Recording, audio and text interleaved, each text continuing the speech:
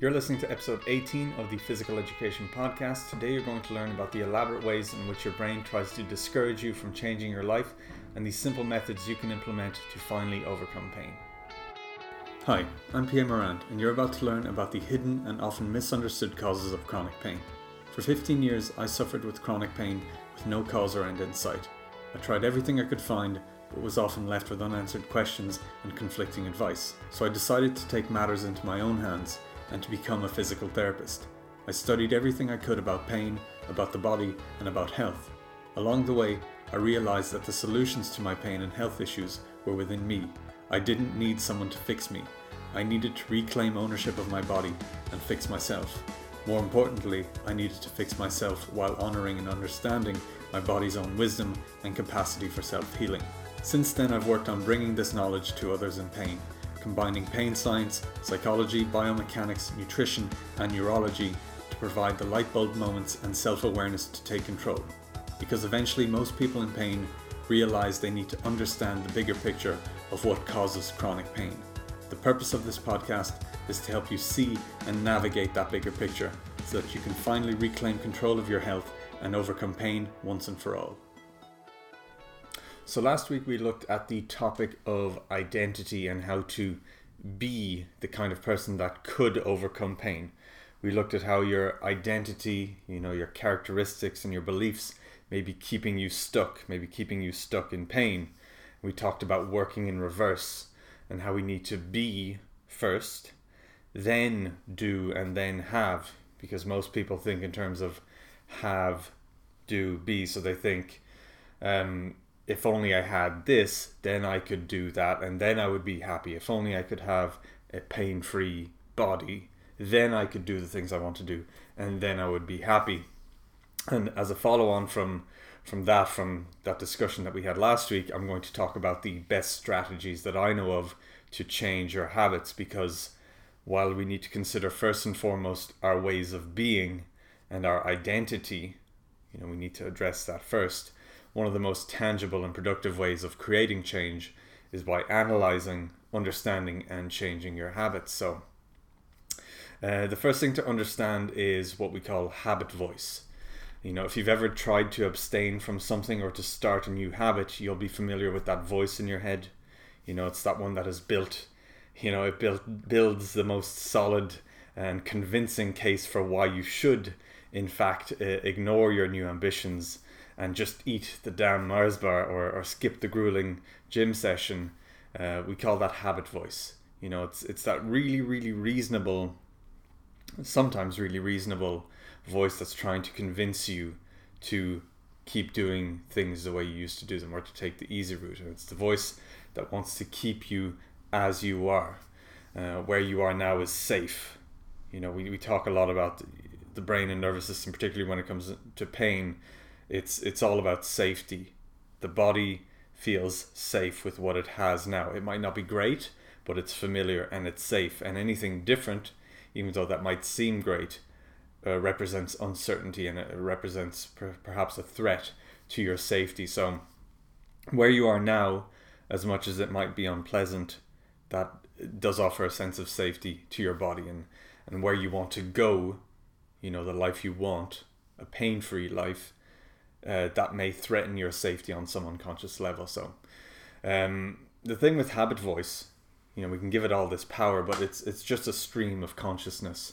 It's only a thought, or it's a series of thoughts, and it only has as much power as you grant it.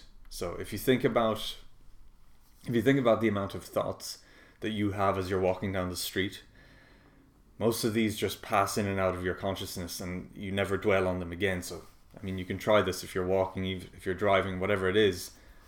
You'll notice tons of different things: the cars, people, sounds, lights, whatever is happening. But it just passes through your consciousness and you don't think about it. And, later on that day you won't remember it, and you don't need to remember it, and you don't feel bad about not remembering it. So all these things just sort of pass through. And that voice, that habit voice, those thoughts are technically no different. Now they can pull on your heartstrings, they can have an emotional charge to you, and obviously there's a reason why they're cropping up for you. But you can let them simply drift off. You can let them come into consciousness and let them pass. The key really is to dismiss them and then shift your focus elsewhere. Because, and this is really important, you should write this down if you can. If not, it's going to be in the notes anyway, but I want you to remember this, is that you can't want what you're not thinking about. So it's hard to want something that you're not thinking about, but then when you think about it, obviously you want it, or if it's something that you're likely to want. So it probably seems a bit overly simplistic, but yeah, it can be that simple. It's a matter of shifting your attention elsewhere and realizing that a lot of these thoughts only have as much power as we grant them, and they are no different really from the plant in the corner that I'm ignoring, the picture on the wall that I'm ignoring at the moment. It's all just stuff in the environment, stuff that's being brought to my consciousness that I can easily dismiss, and we're going to talk about that in more detail. And the other sentence or sort of thing I want you to remember is that you are where your attention is. So it's a simple strategy of changing your state, changing your changing your mood based on your attention. And it comes with practice, but if you're feeling bad, if you're feeling run down, whatever it is, if you're focused on your pain, you are where your attention is. So what if you shift your attention? What if you shift your attention towards feeling good, towards something positive, towards whatever it is? It can be a really powerful thing, and with time that will become convincing. So I remind myself of these two things regularly. So you can't want what you're not thinking about. That's the first thing. And then you are where your attention is. And so when habit voice pops up and tries to discourage me from doing my new good habits, I simply dismiss it and I shift my focus onto something else. And it could literally be anything. Just focus on the nearest object to break that link and to move on to whatever you can. And so, like I said, it could be absolutely anything. Something comes up and you're worried about work, you're worried about whatever, you're worried about money, you're worried about your pain.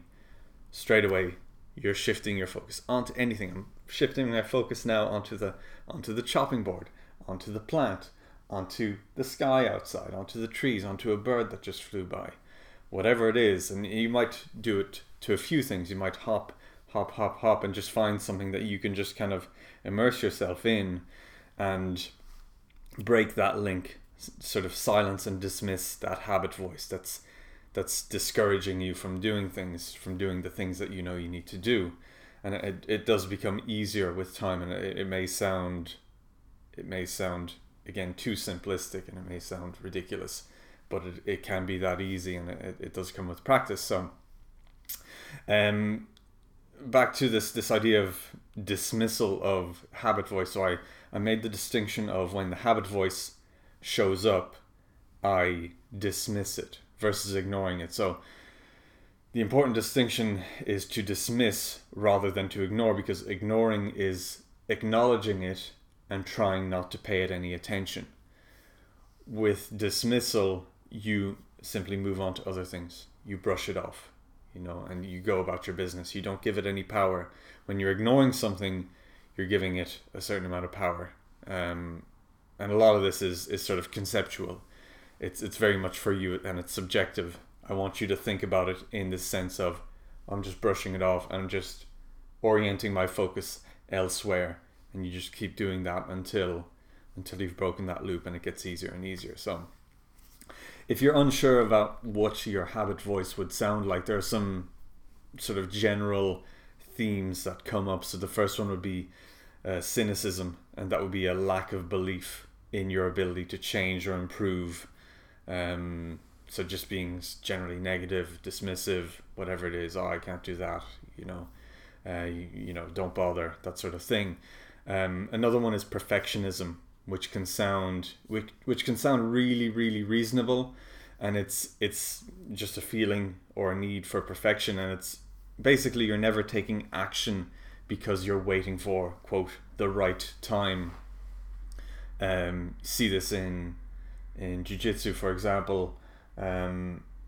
people don't want to start because they want to wait till they're fit, and they're like, it's not the right time, I won't start today, I'll start next week, I'll start in a year, or, I'll get fit this year and then I'll start, or whatever it is. We've all got these reasons for why now's not quite the right time, and it's very easy to pass that off as, look, I'm a stickler for high quality, and I don't want to do it unless I do it perfectly. But that's often Habit Voice's really elaborate and really convincing ways of discouraging you from doing something different and keeping you in this safe life that it's familiar with. So perfectionism, you can look out for that in your life. That's something personally I dealt with a lot. For example, even with this podcast, it's changed a lot from the start, and it's gotten better in terms of production value, in terms of having an intro, in terms of having music, in terms of having all that sort of stuff. And if I just waited until I had it all right, and I still don't have it all right, for example, yes, this is a more specific example. I'm having someone record or edit an intro video for this, and I'm in the process of negotiating that with that person, and I could easily have said, I won't record this current podcast until I have that, which would put me off for at least a week and all that sort of stuff.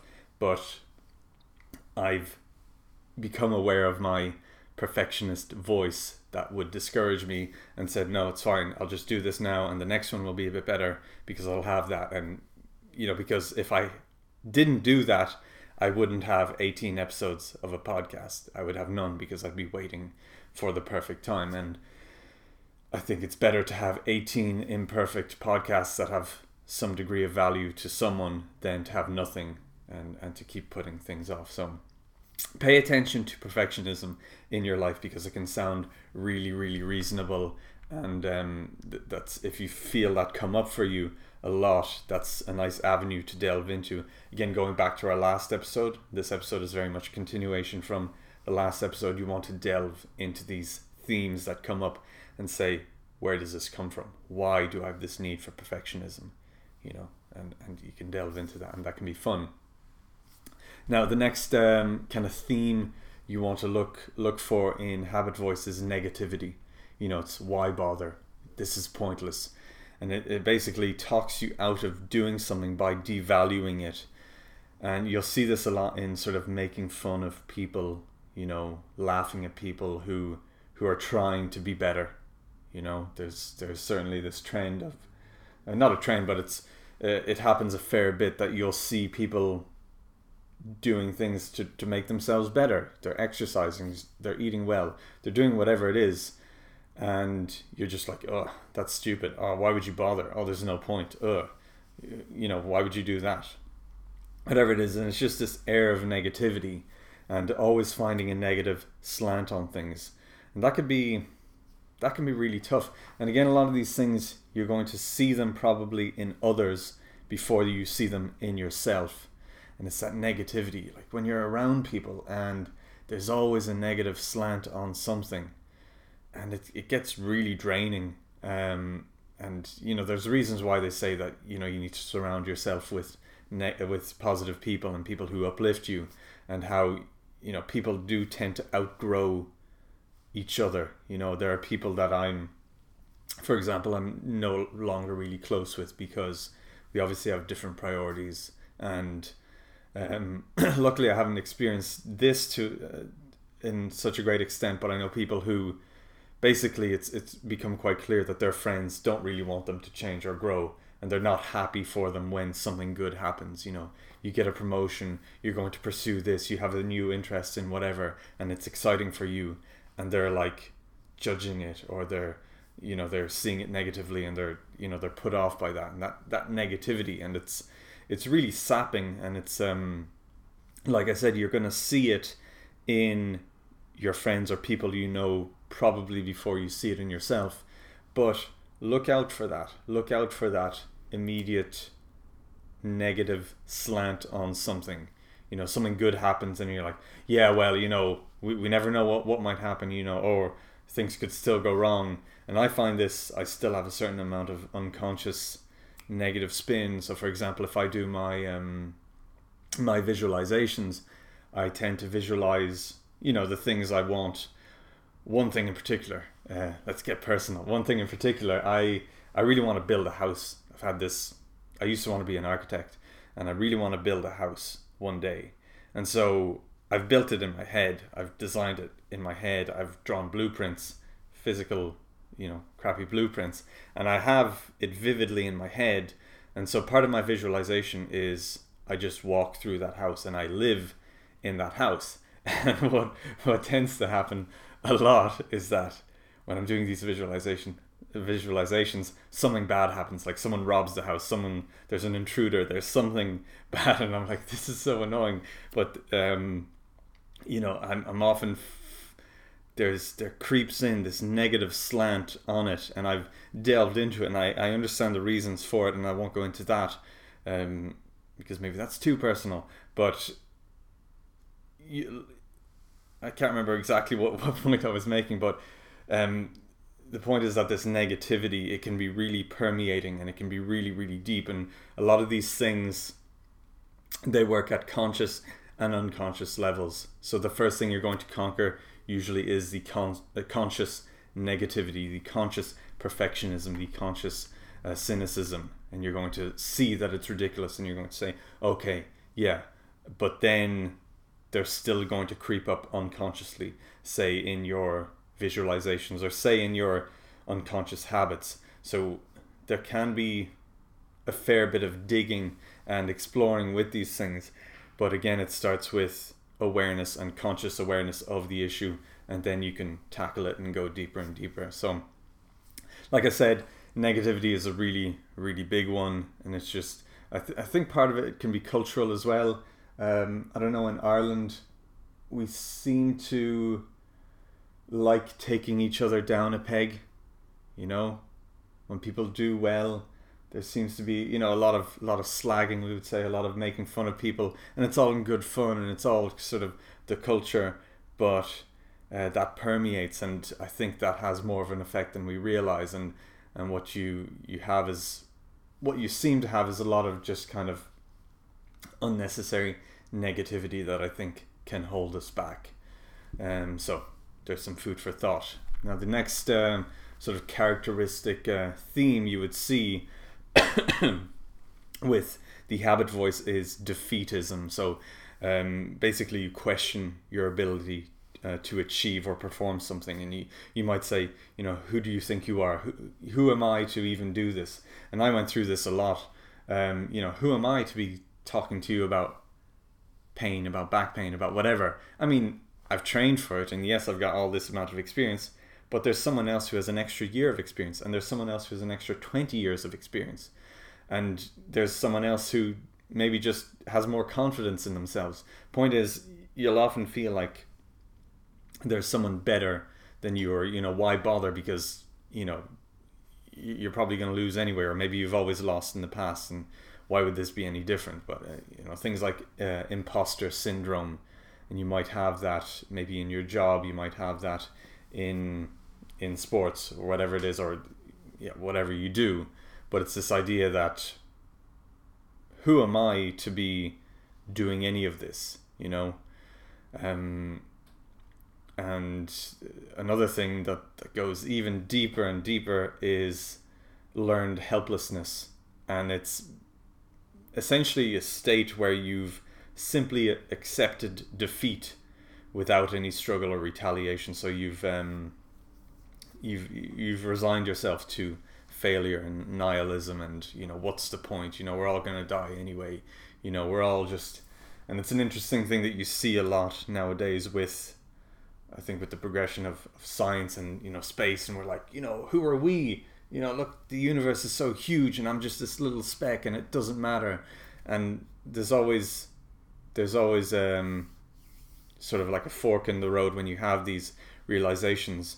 You can either be like defeated by that, or be sort of uplifted, and how lucky am I to be living in this, versus I'm pointless, I'm meaningless in all this, and my life doesn't matter.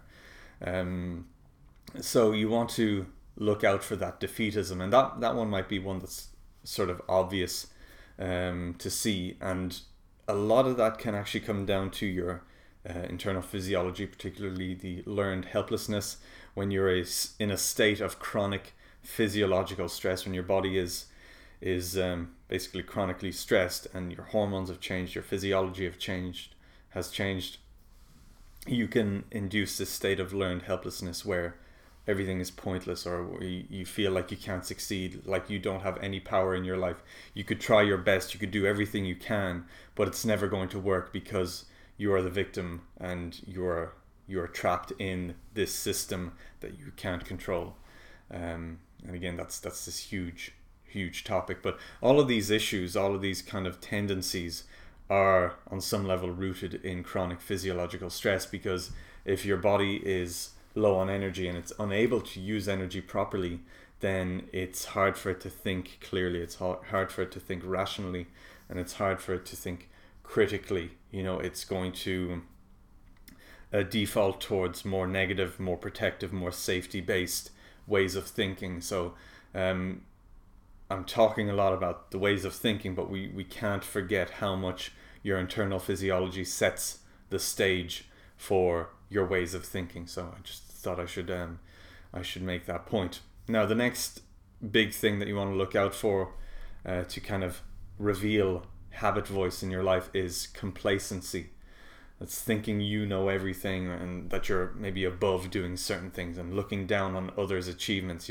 Anyone could do that, and saying things like that, that's easy, or again, why bother, and I could do a better job, and being dismissive as a way of shielding your own inadequacy.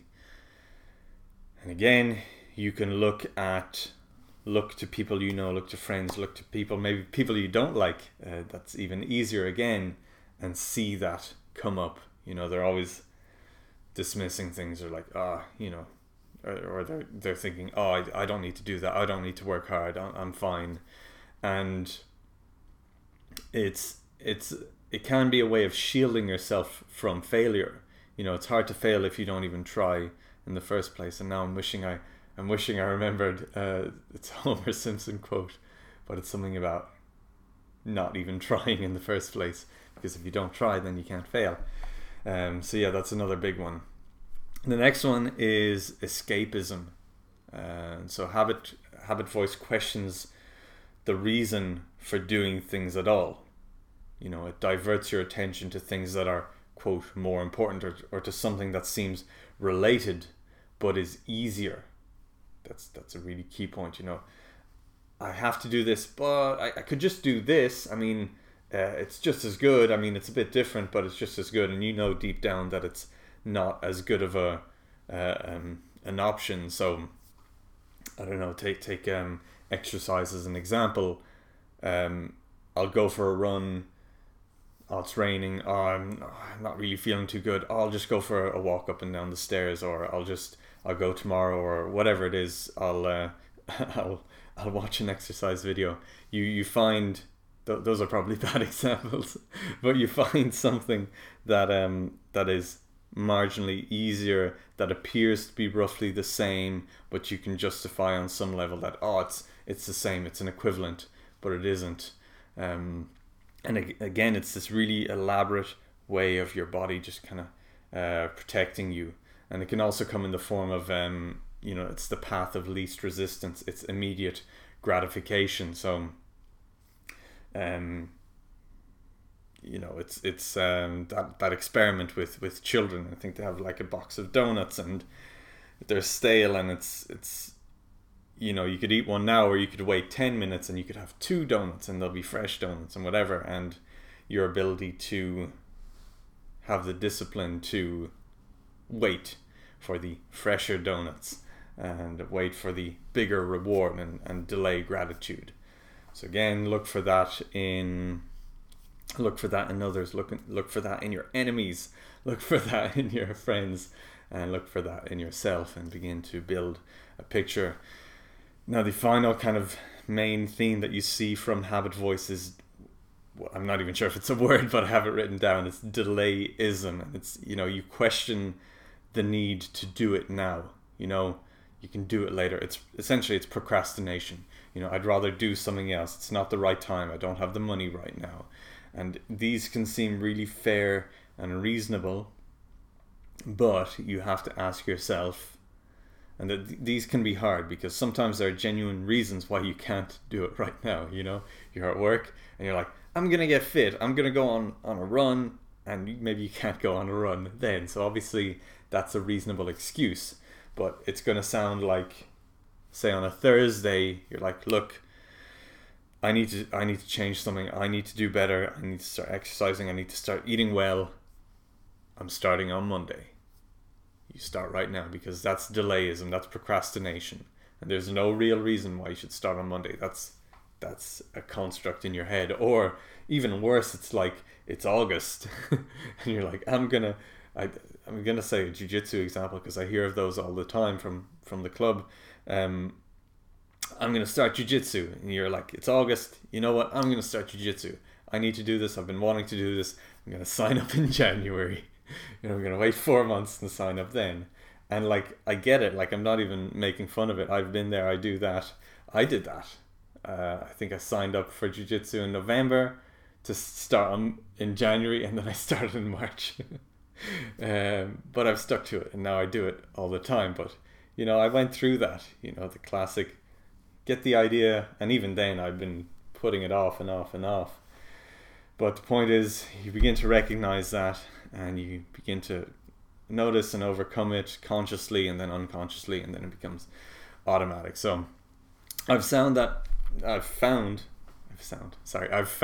simply being aware of these strategies can be enough to stop them from derailing your efforts. So a lot of this is, hopefully I give you the awareness of this, you notice it in your life, and then that gives you a second to pause and change direction. It gives you an opportunity to course correct, and that snowballs into better outcomes over time. So many of these things, sorry, I misspoke. Let me check my notes again.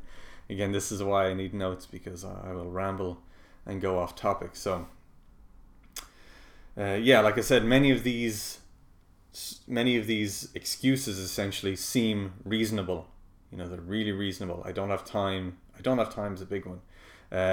So it's easy to go along with them without giving them a second thought. And so now that you're aware of them, I want you to seek to find them in your day-to-day life. And once they show up, I want you to use the simple strategies to move past them and to stay on the right path.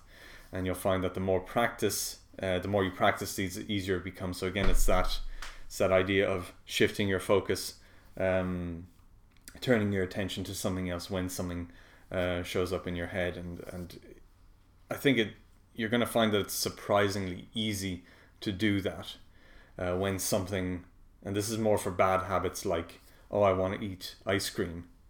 Shifting your focus, it can be surprisingly easy and surprisingly effective. So the idea of shifting your focus, as well as having increased awareness of your ways of avoiding positive behaviors, that's the first step in this process. To notice the habit voice, and become familiar with your habit voice, because it's different for everyone. And you can give your habit voice a name, a sort of Jekyll and Hyde kind of thing. That's an exercise that maybe I'll do in another episode. But you have your, I forget, Jekyll's the good one, Hyde's the bad one. I forget. Either way, the good one is obviously the good habits that you have and that you need, and then the Hyde is, it's that side of you that comes out every now and then, and that if you let that side of you win in 5 years' time, in a year's time, in whatever amount of time, you would be in a crappy situation. So that's that desire when you wake up some mornings to just have pizza for breakfast and then sit on the couch all day. And again, obviously with all this, there's always nuance, there's always individual interpretation, because sometimes maybe you need to just eat pizza for breakfast and lie on the couch and not feel bad about it. So I'm not saying it's a simple good and bad, clear-cut thing, but you need to know yourself. You need to know your Jekyll and Hyde. You need to know your habit voice to notice it and to begin to change it. So hopefully you should know what bad habits are holding you back from being the person you want to be. So you've got this goal of being pain-free and all the things that come with that. Hopefully you, at this point, you have a sense of what's holding you back and what steps you need to take to get there. If you don't, you may want to listen to the last episode again if you've already listened to it, but listen to that and do all the accompanying exercises in the resources that are writing and self-reflection exercises, and they're going to help clarify that for you. But some examples of the most common negative traits that we can have that are holding us back are, we touched on this a bit before, procrastination, going to bed late, seeking instant gratification, lack of commitment, that's a really big one, lack of consistency, another really big one, and then small things, well, not necessarily small, but too much time on social media. Again, that can be a huge thing for you, maybe too much time on social media. I certainly benefit from minimizing time on social media. But again, hopefully you should have a good sense of which of these negative traits affect you the most. And now we can talk about strategies, So the first step is we have an awareness of how our habits manifest and how our habit voice directs our life to keep us safe and to essentially prevent us from getting better on some level. Now we can talk about eliminating bad habits, and after that we're going to talk about introducing good habits. So this is a very simple template for eliminating bad habits, and this is going to be in the resources. And the first point is to pick one habit that you want to eliminate, and it should be obviously a habit that would make a difference to your life. And I would say pick one versus pick 20 or pick 5. Start with one, start small, and give yourself some easy wins to get things snowballing. The second thing is, it can be helpful to make a declaration about eliminating this bad habit, and you can sort of create an unbreakable standard when you make a declaration. So you can say, I always go to bed at 10 p.m. I practice my breathing every day for 5 minutes. You want to make it a positive statement, and you want to declare what you will do rather than what you plan not to do. So I always go to bed at 10 p.m. rather than I never stay up past 10 p.m. or I never go to bed late. You want to make it a positive statement, and you want to declare it. You can write it, you can declare it to the world, whatever. It can be really helpful to sort of embody what you're doing and to give it a physical manifestation. The third point is to make a decision. Again, it's the same as making that declaration. Make a decision. This is what I'm doing, and you just decide, I'm doing this now, rather than I suppose I'll try and eat healthier. You say, I'm going to eat this. I know I eat healthily now. Positive statement, and you declare it. Fourth point is to deal with doubt, and you sort of want to address the parts of you that don't want to let go of this habit. And we touched on this in the last episode. So again, if you haven't listened to that, and if you haven't done the resources, the exercises, you're going to want to go back and do that. And that's going to look at what you essentially gain from holding on to this habit.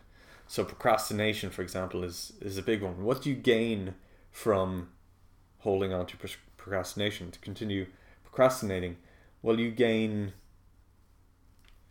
safety from failure, because if you don't begin to do the thing, then you can't fail the thing. Again, Homer Simpson quote. I'll have to find that quote. So if you don't do the thing in the first place, then you're not going to fail, or you're going to put off failure because maybe you feel failure is inevitable. But at least you put it off, and you're putting off that negative experience. So you sort of want to deal with that doubt, and what part of you doesn't want to quit that bad habit. And it's helpful, again, we touched on this in the last episode in the resources. You want to think about where you're going to be in 1 to 5 years, 1 year, 2 years, 5 years, if you don't quit. You want to paint a picture of a life that you want to avoid. Because we all know, and I said this earlier, we all know that if we just indulged every little weakness in ourselves, where we would be in 6 months' time, in a year, in 5 years. how drastically things could change and how much worse things could change, or how bad things could still be, because maybe you are indulging that voice and that's really painful for you. And maybe the idea of, because you're always thinking, well, it's going to be different then, maybe the idea of knowing that in 5 years you're going to be exactly where you were, but you're going to have a bigger hole to climb out of. Maybe knowing that, well, certainly knowing that is going to be helpful, and it's going to give you something nice and concrete to know what you're avoiding. And again, that comes down to having a very clear goal and having a very clear idea of who you need to be versus who you want to avoid being and becoming. So the next point number 5, is to give yourself time to change. So it may take months, perhaps years, perhaps several determined efforts over years. So perhaps you'll try it and then you'll fail, and then you'll try it again and you'll fail, and there'll be gaps of months in between. But it's a journey, and that's something I've touched on a bit before, and I'm going to do another podcast on eventually. You sort of have to embrace and accept the fact that this is a journey, and that health is just a continuous effort. You don't attain health once and then we've got it and then it's in our hands and then we never let go of it. We need to keep earning it on a day-to-day basis.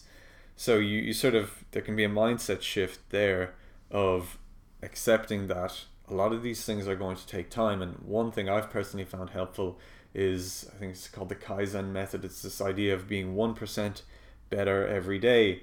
And I'm not always 1% better every day. Sometimes you go back and sometimes you sort of stand still, and sometimes I don't really think about it and it's just another average day.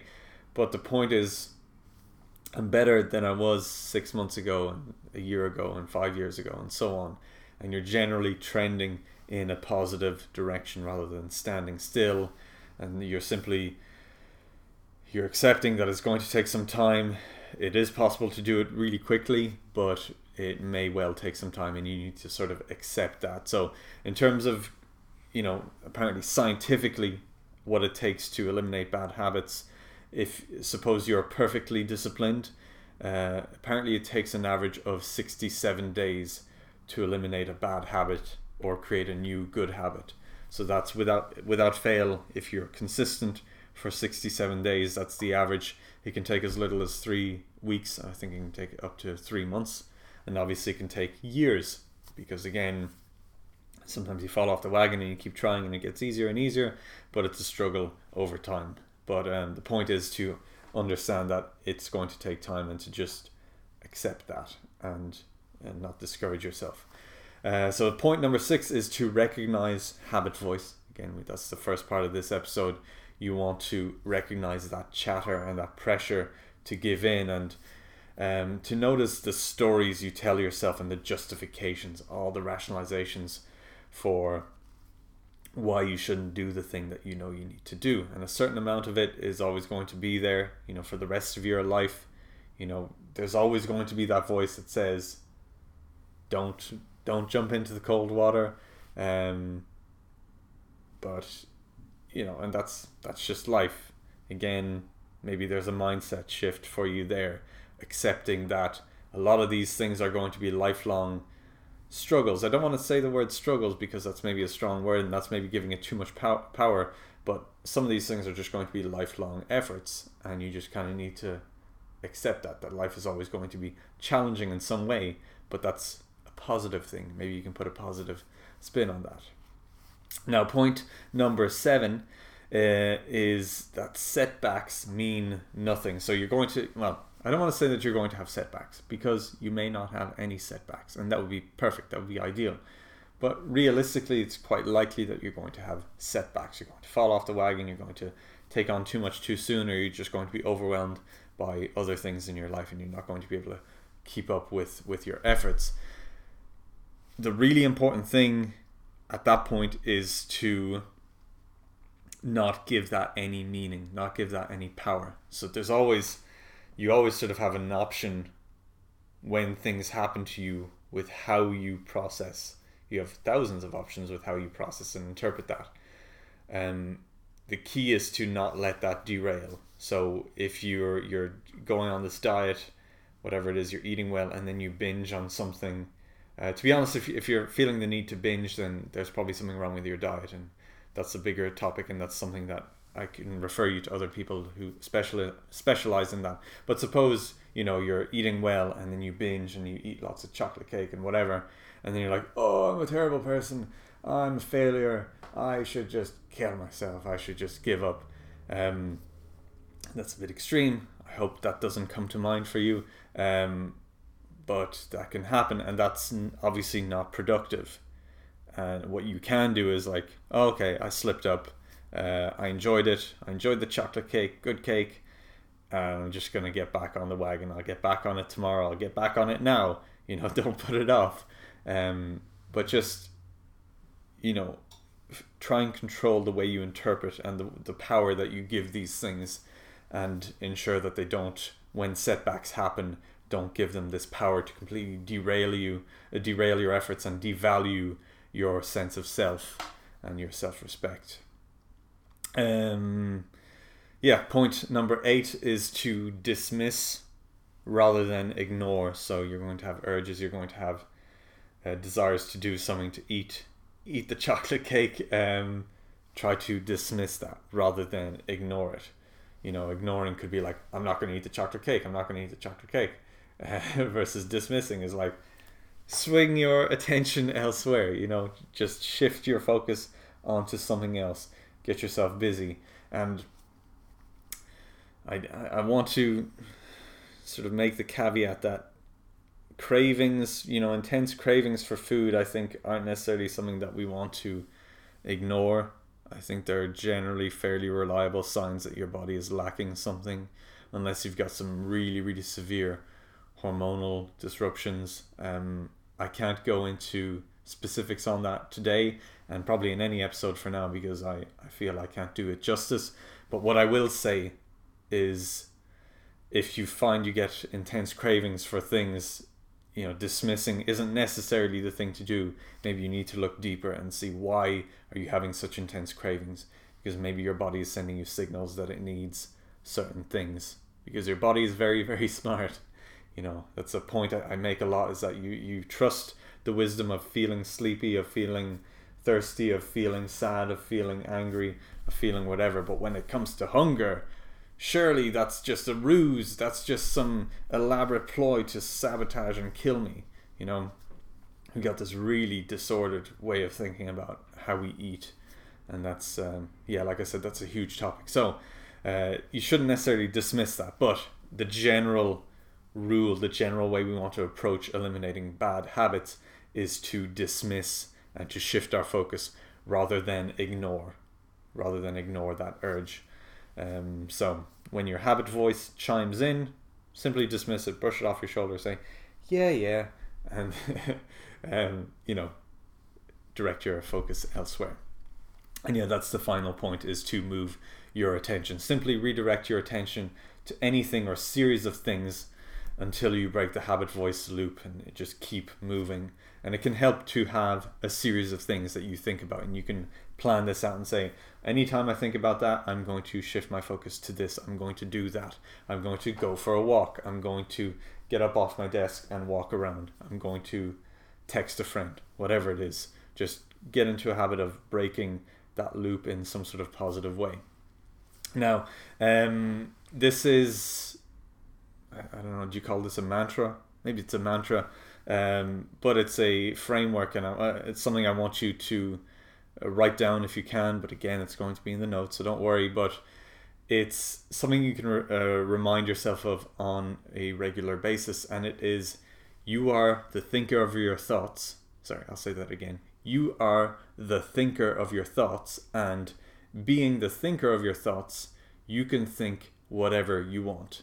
And the point of this is that your thoughts are your own, and it can be very easy to feel like you are at the mercy of your thoughts. And if you're at the mercy of your thoughts, it's usually because something is disrupted internally. There's some sort of chronic physiological stress that's making you prone to negative and unhelpful thoughts. But ultimately, supposing that you address that, you are in control of your thoughts. They're your thoughts, and you can direct them and you can control them and you can manipulate them, and it can take practice, but the point is that you have that capacity.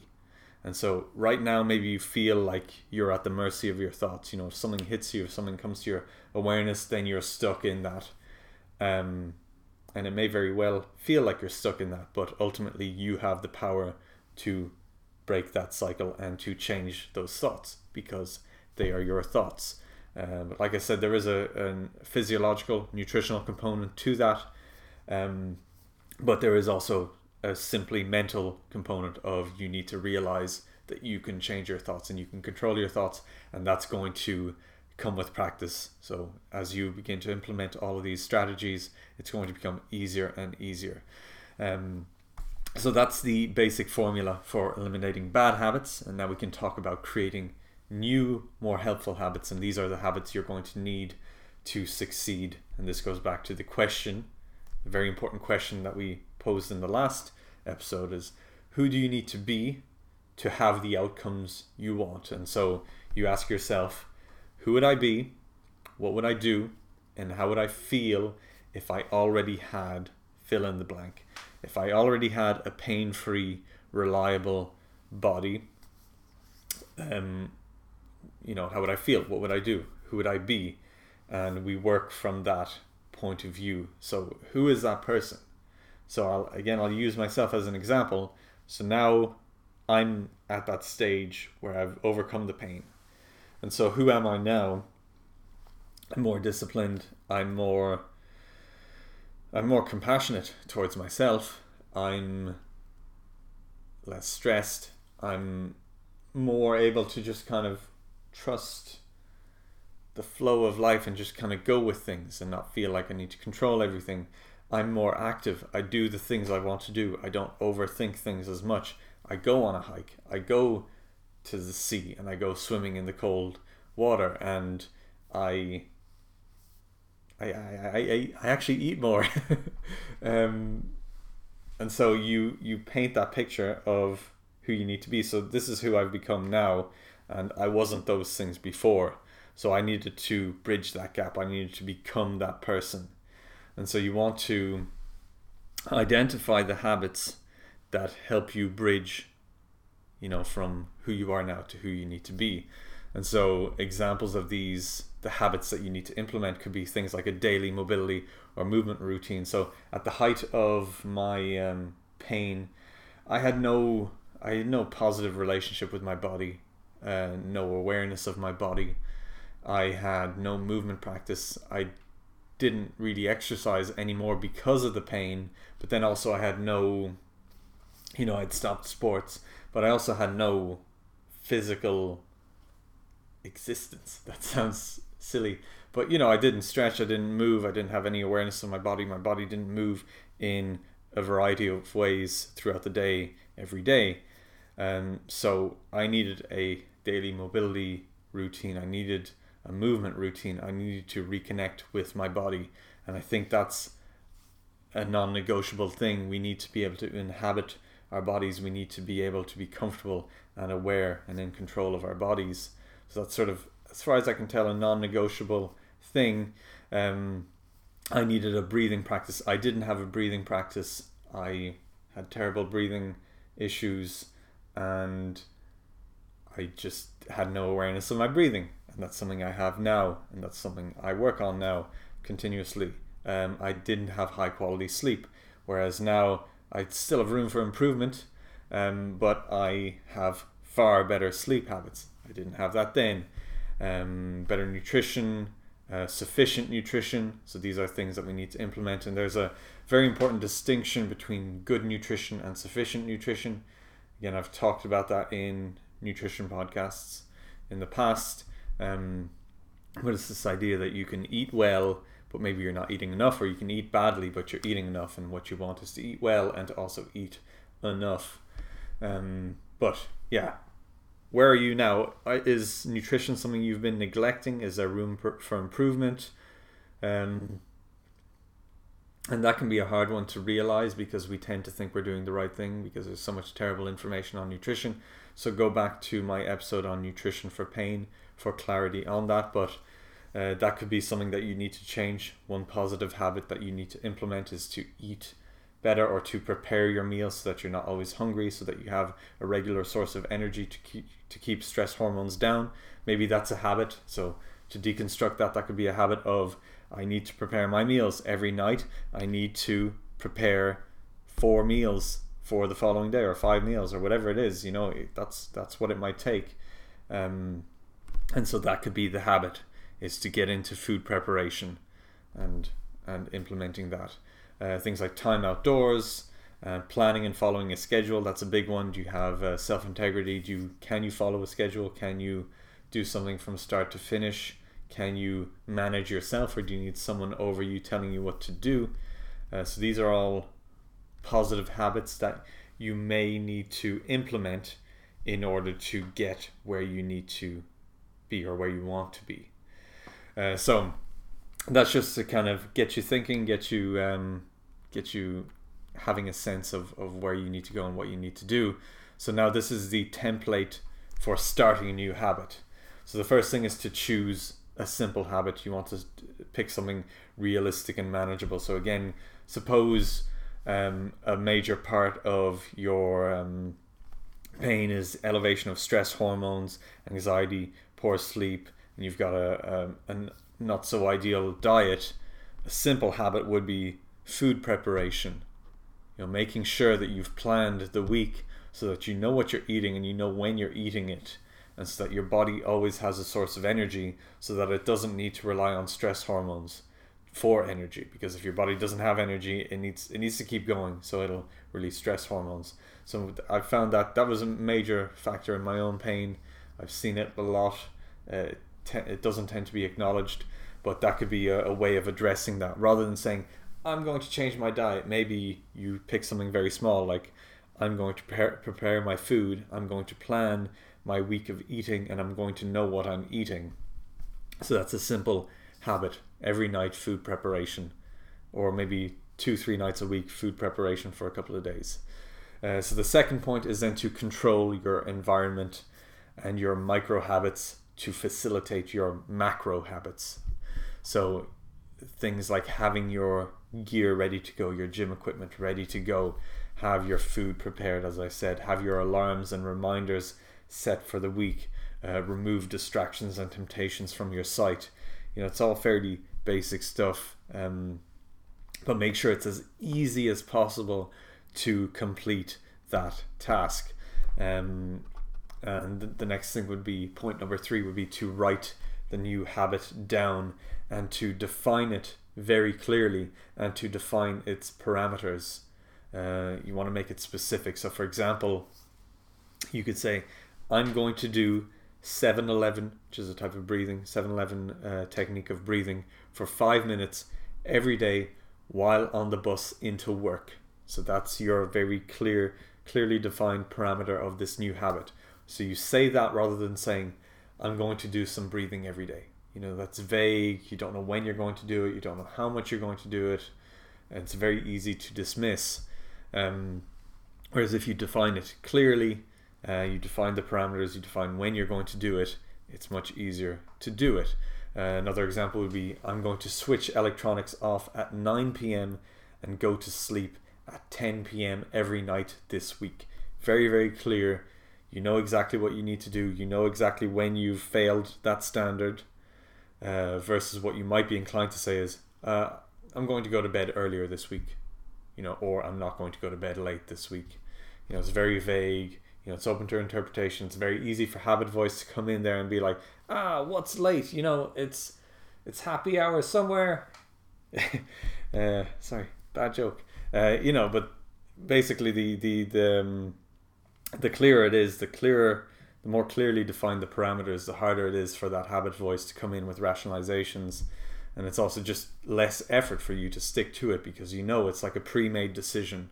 You've made that decision already. Oh yeah, I'm on the bus. Okay, yeah, I do my breathing. Versus, when will I do my breathing? Will I do it now? Should I do it on the bus? Oh yeah, I won't do it on the bus. I'll do it. Maybe I'll do it, and then you don't do it. So then step 4 is to do it for a week. So simply plan to do it for a week and just conquer that first, and then we're looking at doing it over time, and I'll talk about that later. Point number 5 is to track the habit. It can be really helpful to have a visual representation of your success or failure, because it makes it much harder to dismiss and to ignore the fact that you've failed. So there are apps for that, things like a habit tracker. There's a streak app, and it's like, you've gotten a streak of 7 days, here's a thumbs up and a dopamine hit. Or you can just do it on a calendar. You can cross off the days on the calendar, whatever. Simple things like that can be really helpful. Point number 6 is to create a habit cue or a time cue or some sort of activity cue. So you want to tie the new habit into something you do already, such as brushing your teeth or taking the bus or doing the dishes. Hopefully you brush your teeth every day, so that's just effortless. You just do it without any thought, and you can tie the new habit to that. And that's something that this is actually quite an interesting point, is that for a while I was training my grip strength for jiu-jitsu with one of those gyroscope ball things, where you spin it and it's like it's trying to fly out of your hand, and you have to hold on to it and spin it. And so my breakfast was, I would boil eggs, and so that's 6 minutes. So I have a timer for 6 minutes. I throw that on, and straight away I use the ball thing.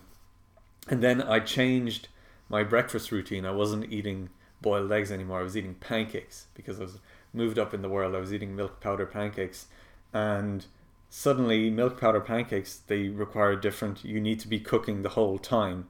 You don't get to do something else for 6 minutes.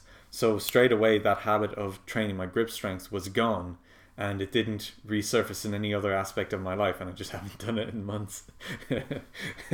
Which, I mean, it's funny again, and that's going back to not giving the failure any power over you. I could easily say, oh, I failed, because I'm not boiling eggs anymore, and I should be training my grip, but I can laugh about it, and not beat myself over it, because it's not that big of a deal, So that's I think a good example of how I had some other habit. I eat breakfast every day. That's something that's easy for me to do. I'd do that all day if I could, and it's easy to incorporate something into that. But as soon as that easy habit changed, then the tougher thing, which is training my grip strength, just fell off, and I just completely forgot about it. I didn't even realize initially that I'd stopped doing that, and then I was like, oh yeah, I used to train my grip strength while I was making my eggs. But anyway, just some food for thought for you there. Another thing you can do in terms of creating cues is to set alarms for specific times of the day that remind you to do specific things. So you could have an alarm that says, do your down mobility at whatever time, and you can set that. That can be helpful. Sometimes it's actually kind of annoying, your phone telling you to do your damn mobility, and you can maybe be defiant and say, I won't do my mobility. So maybe find what works for you in terms of that. And then the final point is to repeat, because repetition is the mother of all learning. And that's what I said, because realistically, you may have some setbacks, you may fall off the wagon, but just keep going at it, and it will become easier over time. And repetition is just going to ingrain these new habits. And the final thing is to start right now. Don't put it off. Maybe you're listening to this, you're feeling so motivated by my monotone motivating voice, and you're thinking, yeah, I'm going to do this, I'm going to change my life next Monday of next January, whatever it is.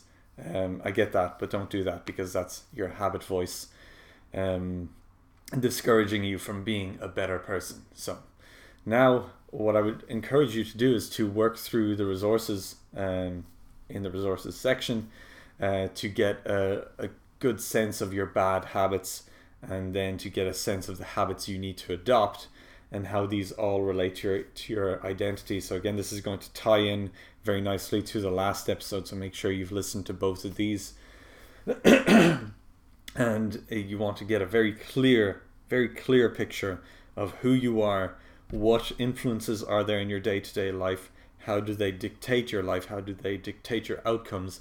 And how can you change those in a very pragmatic, very practical way, in a very clear, concise way? Because we don't want to leave this up to chance. We want to be very clear and intentional with what we're doing and why we're doing it. And it can be very easy to just dismiss and be like, oh, it's all sorts of forces in my life. I don't know. I just go with the flow. Yes, go with the flow, but maybe know how to influence the flow. That's something to aim for. So you're going to find that as you go through these exercises, you're going to gain further clarity on your pain and how it's driven by your behaviors and beliefs. So gradually you're going to see opportunities for change in your day-to-day life, and you'll begin to steer things towards the life you want. Thanks for listening to this episode of the Physical Education Podcast. If you're the kind of person who likes to help others, then share this with someone in need. If you found value in the information here, they will too. So please share this in whatever way you can. If you have any questions, you can email me directly at pa@thebackpaincoach.net. I may even use your question for a future podcast episode. If you'd like more information to help you overcome pain, be sure to follow The Back Pain Coach on Instagram, Facebook and YouTube, and to join my newsletter. The major turning points in my own recovery have come from changes in perception and through learning more about myself. I believe that we can help others by sharing information that expands their minds. Finally, I'd greatly appreciate if you could leave a positive review on iTunes or Stitcher so that others may find this information and you can play a positive role in their healing journey. Thanks again for listening.